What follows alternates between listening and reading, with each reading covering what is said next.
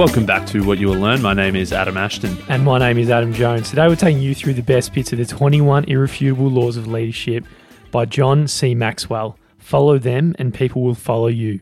Whether you are a follower who's just beginning to discover the impacts of leadership, or you're a natural leader, or you're already in a position of leadership and you've already got a whole bunch of followers, these rules can really elevate you to the next level.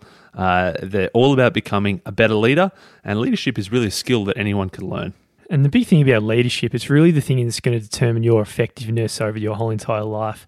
Because the lower your individual ability to lead, the lower the lid of your potential. And the higher the lid, the higher your potential. Makes sense. This leadership is like the lid on what you can achieve. So it doesn't matter how good you are in all other elements, leadership is what's going to hold you back. So if your leadership ability is an 8 out of 10, then that's the highest you can get. Your personal effectiveness overall is never going to really be above an 8 out of 10. Of course, it doesn't matter how good you are. If you're a 10 out of 10 in everything else, but you're a 4 out of 10 in terms of leadership, then everything else, you're going to be capped at a 4. So there's an interesting story here from two brothers. They had this tiny little restaurant which was getting a bit of success in Los Angeles, so they went to build a much larger facility to expand their menu to include now hot dogs, fries and shakes. They included barbecued beer, pork sandwiches, hamburgers, and all these other items. Did you say barbecued beer? Maybe barbecue and beer, maybe. Barbecue beer. Barbecue beer. It's what it says. That sounds delicious. It's what it says in the notes, man. Well, must be true. Their annual sales, their revenue was about $200,000 at the time, and the brothers themselves, they were splitting this $50,000 in profits. Now, back in the 1940s, that's a hell of a lot of money. Doing pretty well. And that was really like they put that amount of money, put them in the town's like financial elite. They were these top dogs in the area. In 1948, their intuition told them that things were changing a bit in the restaurant business. So they actually went the other way. They stripped their menu back. They got rid of the barbecued beer, and they just focused on the burgers and a few sides as well. A bit of fries, a bit of shakes. They eliminated plates. They got rid of glassware, metal. They switched everything to paper and plastic. They really simplified everything. They focused on this speedy service system. And their business boomed once they'd stripped everything back. Their revenue in the mid-50s was hitting $350,000, and the two brothers, Dick and Mac, they were taking home $100,000 in profits, which is, again, a hell of a lot. So this speedy service system was one hell of a system that they put together. Their kitchen really became an assembly line. It was one of the most innovative things that really anyone had seen in the restaurant business. And if you drove up in the shop in one of those days, you would have seen the sign right there, and it said McDonald's Hamburgers. So Dick and Mac, obviously they hit the jackpot, and the rest was history, right, with this system they built up. You'd think so. We know it quite well today. There seems to be a McDonald's on every street corner. But it wasn't just solely reliant on Dick and Mac. Dick and Mac, they'd actually tried to franchise out their model. They had 4 or 5 franchisees that had a crack at it, but it just wasn't working. And they were really sort of, while they could nail it themselves, they couldn't teach anybody else to nail it. So they were pretty good restaurant owners themselves. They knew how to run a business, make systems efficient, cut costs, increase profits. But really, they were efficient managers, but they weren't really leaders taking it to that next step. So they actually did find a partner with a leader whose leader potential was way above what the McDonald's brothers were. Yeah, Dick and Mac, they'd smacked right up against their lid. This law of the lid, their leadership abilities was what was holding them back. And it wasn't until Ray Kroc came along who had a much higher lid. His leadership ability was far greater, and he could take these two brothers and he could really blow them up to something massive. Now, if you've seen the movie The Founder, you know that Ray Kroc is a bit of a douchebag. He did a lot of dodgy stuff, and he was a pretty mean-spirited sort of a bloke. But regardless of all that, great leader, very, very high lid, and he made McDonald's boom. Yeah, where the McDonald's brothers, they had a crack at franchising and got no luck. Big Ray, when he came along, in 4 years, he opened 100 restaurants. 4 years after that, it was 500. And obviously today, there's over 31,000 at the time of writing. So let's just round it up to 50K at least in 199 countries. Basically every country in the world you can find it. And bloody hell, it's quite impressive. Every time I go to Bali, Indonesia, and try a cheeseburger, and it tastes exactly the same as you would in Australia, as it would in the US. They've got some incredible systems that have been scaled up all over the world. So success is really within reach of just about everyone, but it's the lid on our potential is what caps us, and that's the leadership abilities is what's holding us back. So if you want more success, the recipe from John C. Maxwell here is to improve your leadership abilities. Wherever you look, you're going to find smart, talented, successful people, but they're only going to have limitations on them because of this lid of leadership.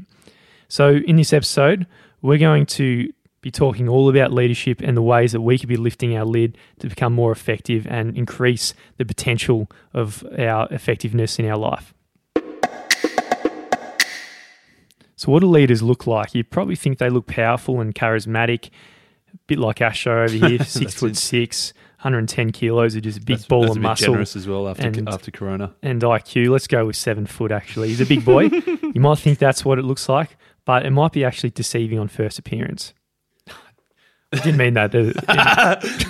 You are a leader, but someone who looks like Asho. Well, that's it. You can't, just by looking at someone, you can't really tell. If you saw a frail little old lady who's 60 years old and a little bit hunchbacked, and you might think that they're too weak, they're too frail, they couldn't possibly be a leader. But then, of course, you got the big bad Mother Teresa, who was this little old tiny frail little lady, but she dominated. She was serving the poorest of the poor, and she was a true genuine leader, regardless of how she looked. Yeah, she'd get up on the microphone and literally be not afraid of offending anybody, because she had this interesting ability. When Mother Teresa spoke, everyone just shut up and listened, because she was a real leader. And this is what happens when leaders speak. Everyone just shuts up and listens, because leadership, it's influence and nothing more and nothing less. Yeah, this frail little old lady, she's been described as the quintessential energetic entrepreneur who has perceived a need and done something about it, building an organization against all odds that has branched out all over the world. Her organization, the Missionaries of Charity, it's in 25 countries across 5 different continents. In Calcutta alone, she's built homes for homeless children. She's had a center to help people with leprosy. I didn't even know leprosy was still around. I thought they got rid of that. She's got a home for the people dying, people suffering with tuberculosis, mental disorders. She's done all of this being this one tiny but great leader. There's an interesting TV series that's based on a true story called Band of Brothers on HBO that I must jump on at some stage after reading this book.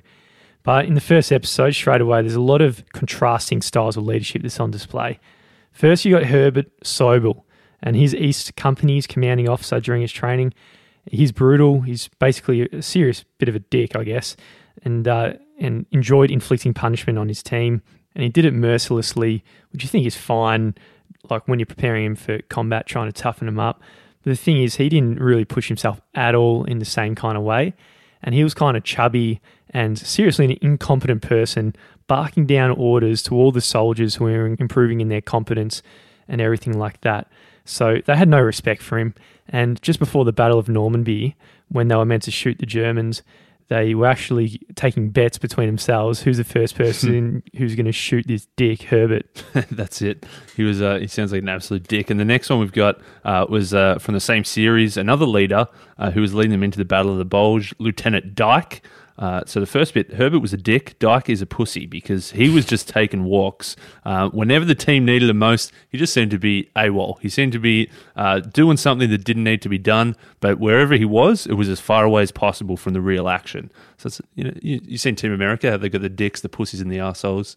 This is the first one was a dick, the second was a pussy, and basically both of these leaders were completely ineffective. They didn't have any followers. They were just there because they had the title, they had the position. And finally, thirdly, we've got another dick, this time Dick Winters. Big Dick Winters. Big Dick. Big Dick who actually wasn't a dick. Yeah, he wasn't a dick at all, because he was known to be the best combat leader in World War II. And that's because time after time he helped his men perform at the highest level. And he had this saying, officers always go first. So whenever he told his troops to run into the battle up against trenches, against machine gun fire, he didn't have other people in front of him. He was the one leading the charge. Yeah, so you got the first bloke who was just sitting back barking orders. You got the second bloke who was nowhere to be found, but then you got the third bloke who was actually at the front of the troops leading them into battle. So just very obviously you can tell who was the best, most effective leader of that group. So the thing to take away here is followers, they're always watching what you do as the leader. Doesn't matter if you're leading an army as Big Dick Winters was, or if you were a parent, you probably realize that your children are just always watching what you do. And it doesn't matter really what you say. You might tell them things and advice like the first example we had. And if you're doing the opposite, contradicting yourself, they're going to watch what you do, not watch what you say. And if you're a boss who's got some employees, you can issue all these memos of the world, give these motivational speeches at your Monday morning meeting and everything like that. But the rest of the people of the organization really won't buy in unless they see you as the leader putting all your energy and effort into the organizational goals. So leadership is vitally important regardless of your position, whether you're leading an army into battle, whether you're leading a business, or as you say, whether you're leading a family as a parent or as a teacher at school. There's a few myths about leadership. Firstly, the management myth. Leadership is not the same as management. There's this widespread misunderstanding that leadership and management are interchangeable, that they're the same thing. You might pick up a leadership book, but really it's just a management book. So management is about keeping systems going. If there's rules in place, the managers can keep them going and keep the discipline. But the leader is the person that can actually create something new. They can create change. They can see a different direction, lead a team, and the team's going to follow them in that new direction. So leadership's not necessarily management, but it's actually not entrepreneurship either. And this is another assumption a lot of people have. Entrepreneurs, yep, they're good at seeing great opportunities and going after them, but that doesn't mean that they're good with people. In fact, many entrepreneurs find it necessary to find a partner or some kind of senior employee to partner with to handle the people side of the business. The idea that knowledge and that the most intelligent and the smartest person is the leader is also a big myth as well. So while Sir Francis Bacon, he says knowledge is power, you'd think that the most knowledgeable person has the most power, but when it comes to leading people, that's not true at all. IQ or your level of education has pretty much nothing to do with your abilities as a leader. And the biggest myth of all is that leadership has got everything to do with the position you hold. That you need to be a CEO running a big organization or someone leading a team or managing a team. It's not that at all. You could be actually a graduate or the very bottom of an organization and display all the leadership in the world. The title at the bottom of your email signature or on your business card or the name that you throw about, you're the manager of this or the director of this, that's got absolutely nothing to do with your leadership abilities. The true measure of leadership is actually influence. Nothing more, nothing less. Leadership just means that you've got people who are willing to follow you. Margaret Thatcher, who's the former British Prime Minister, she observed, being in power is a bit like being a lady. If you have to tell people you are, then you aren't. Yeah. If you have to go around saying, I'm a leader, then if you have to whack it in your Instagram profile, exactly. Which some people, or your, a lot of people I see it on LinkedIn, like leader in their title. If you got that, then unfortunately you're probably not a leader. Exactly. So there's an old leadership proverb that says, he who thinks he leads but has no followers is only taking a walk. You might think that you're this great pioneer leading people to the top of the mountain, charging ahead, but if you look around behind you and there's no one coming with you, then you're just taking a little casual stroll. Michael Jordan understood what it meant to follow a good leader. During his final years of his playing career, he was adamant about his desire to play for only one coach. If anyone watched The Last Dance, which I think was about half the planet, you'll remember that when Jerry Krause fired Phil Jackson, MJ retired too. He says, no, he had offers, he could have gone somewhere else, but he said, no, I'm not playing for anyone other than Phil Jackson. So MJ believed Phil was the best in the business and didn't want to work for any other leader. Because when Jordan first started playing, he was playing under Doug Collins. So he was the coach from 1986 to 1989. And the whole game plan here was just get it to MJ and he'll score and he'll kick ass. And he was a real sweaty guy, wasn't he? I think he was. But when he was coach, MJ really ran the show because he was a stronger leader than Doug. But it all flipped around when Phil Jackson was coach because Phil was actually a stronger leader than Jordan. And he said the quote, I don't anticipate you're going to be the scoring champion in the league. The spotlight is on the ball. If you're the guy that's always going to have the ball, teams can generate a defense against that. And he said, we have to find ways to make the other guys better. We have to create threats.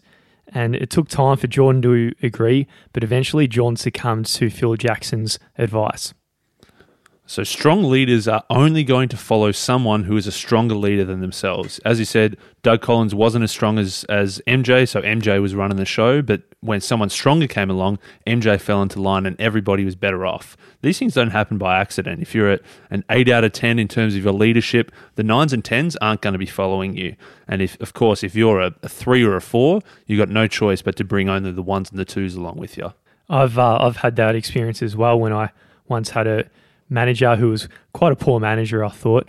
And because of that, I was compelled to leave. But as soon as a stronger manager came in, and she's an incredible leader, I feel much more compelled to hang around. So there's this magnetic kind of repulsion, I think, when you're managed by people who are weaker leaders than yourself. Because in general, followers are attracted to people who are better leaders than themselves, and this is the law of respect. Now, respect can come at a few different levels. If someone respects you as a person, they're going to admire you. And so if you see someone who's really good at what they do and you like them as a person, they're going to admire you. If you respect someone as a friend, they're going to love you. So if you can build that level of relationship with someone, it goes beyond admire, it goes towards love. But if you can get someone to respect you as a leader, that's when they're going to follow you. Henry Kissinger, he remarked, "A leader who does not deserve the name unless he is willing occasionally to stand alone." So looking at respect there, Astro, if someone is just going along with the crowd, obviously that's not a leader. The ones who are ready there just to sit there and to stand for what's right, even at the risk of failure sometimes, or the risk of great danger, or even relentless criticism. You need a bit of risk and a bit of courage, obviously on the bigger things, but there's another basketball story here. John Wooden, the famous college basketball coach of UCLA, a superstar player came along named Bill Walton. And as a young man, Bill Walton, he had this big, thick beard, but Wooden, just as a rule of discipline, he didn't want anyone on his team to have a beard. So Walton, he attempted to assert his independence. He rolled up to training with his beard, and Wooden said, "Mate, you're gonna have to shave that off." Mm-hmm. And Wooden said, "Well, I'm keeping the beard, so I'm going to have to go." And Wooden stopped and thought for a bit, and he said, "We're going to miss you, Bill. It's nice knowing you." So it was that courage to take that big risk, to risk having a star player leave the team to show that he was a strong leader. And of course, next training session, Bill came back, nice and clean-shaven, baby-faced again. And clearly John Wooden was a stronger leader than Bill. Yeah. And Bill was happy to follow. So right now we can measure our level of respect we're getting from a whole bunch of people. And if you want to measure it, the first thing you should do is look to the people who you're attracting. So a bloke from the pub, Dennis Prier, he remarked, "One measure of leadership ability is the caliber of people who choose to follow you." So when you ask for a commitment or a change, what are the people doing behind you, and what are the type of people who they are? As you say, like with Phil Jackson, he told MJ, "Hey, you're a superstar, but I don't want you to win the points championship. I want the whole team to win." And MJ eventually followed by. With John Wooden, he had that request. Everyone's got to come without their beards, clean shaven, and it was everybody eventually followed. So there's some pretty obvious measures. If you just ask for something small, do people follow you? Do they do it? Or do they rebel against you? That's going to be a clear indicator of your level of respect and your level of leadership. Now, everyone's heard of Henry Ford. His quotes are probably littered on almost 30% of books we come across, I reckon, because he revolutionised the automotive industry. He was a serious innovator, serious legend. He obviously co-founded the Ford Motor Company in 1903, and he's really the reason all of us have got cars and motor vehicles at the moment. That's a story that everybody knows, but there is a lesser-known part of the story, and that's despite all of his positive achievement, Henry Ford wasn't really a leader. He didn't want to make any change. He didn't want to make an improvement. He didn't want to empower anybody around him to take positive steps. In fact, there was one time when an engineer had made this prototype of a new car that he thought was better, a new and improved model, and he was showing it to everybody. Henry Ford got into such a rage, he walked up and he ripped the door off the hinges and proceeded to smash the car with his bare hands. And yeah, that's ridiculous. That's pretty messed up. Imagine you're like pulling something out that's better, being this young and up and comer, and just getting it torn down by the legend Henry Ford. Yeah. So for 20 years, the Ford Motor Company designed only one car, and that was the Model T. And that's obviously because anytime anyone came with something new, Henry was literally ripping it apart with his bare hands. So obviously when it started, they grew their own market. It was a full blue ocean. They had 100% market share. But a few decades later, in 1931, the market share was down to only 28%. So Fordy, he was the antithesis of an empowering leader.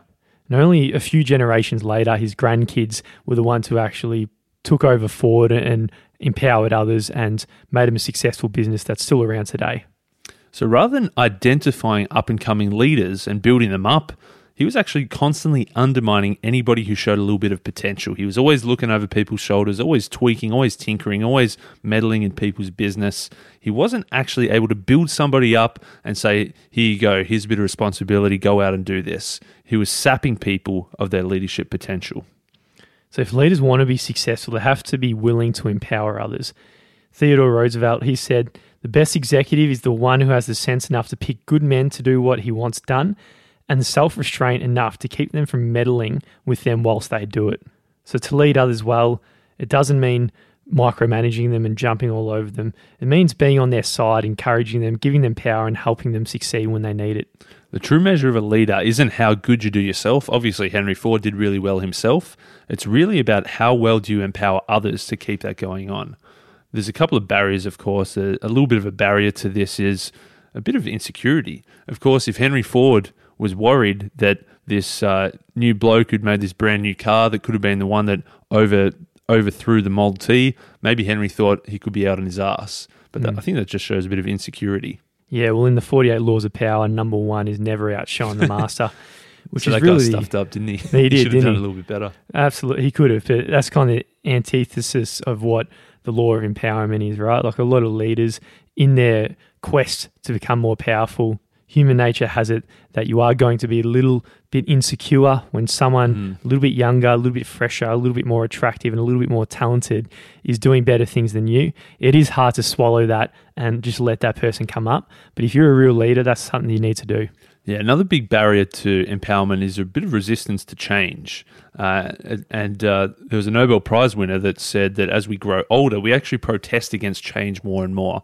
Obviously, Henry Ford, he created this Model T, this legendary new invention, but he was worried that something else would come over and overthrow him. So he was extremely resistant to change. He didn't want any progress. He didn't want anything that was slightly better than his own invention. He just wanted to keep it the way it was. He wanted everyone to drive a Model T forever and ever. Another barrier for empowerment is the lack of self-worth. John Peers, another bloke from the pub. It was Dennis before. Dennis Peers. I wonder if they're related. He's pulling out names here, I think, Johnny. Could be made up. But you can't lead a cavalry charge if you think you look funny on a horse. Which is very true. Yeah, it's very hard to lead if you're self-conscious, because the moments where you get to be contrarian and stand out and the moments of risk, yes, you just might look like a bit of an idiot looking funny on a bit of a horse, but that risk is necessary. As Brené Brown would say, you need that vulnerability to be able to take off your coats of armor to step into the arena, and sometimes you will look silly and you will cop a bit of blood, sweat and dust.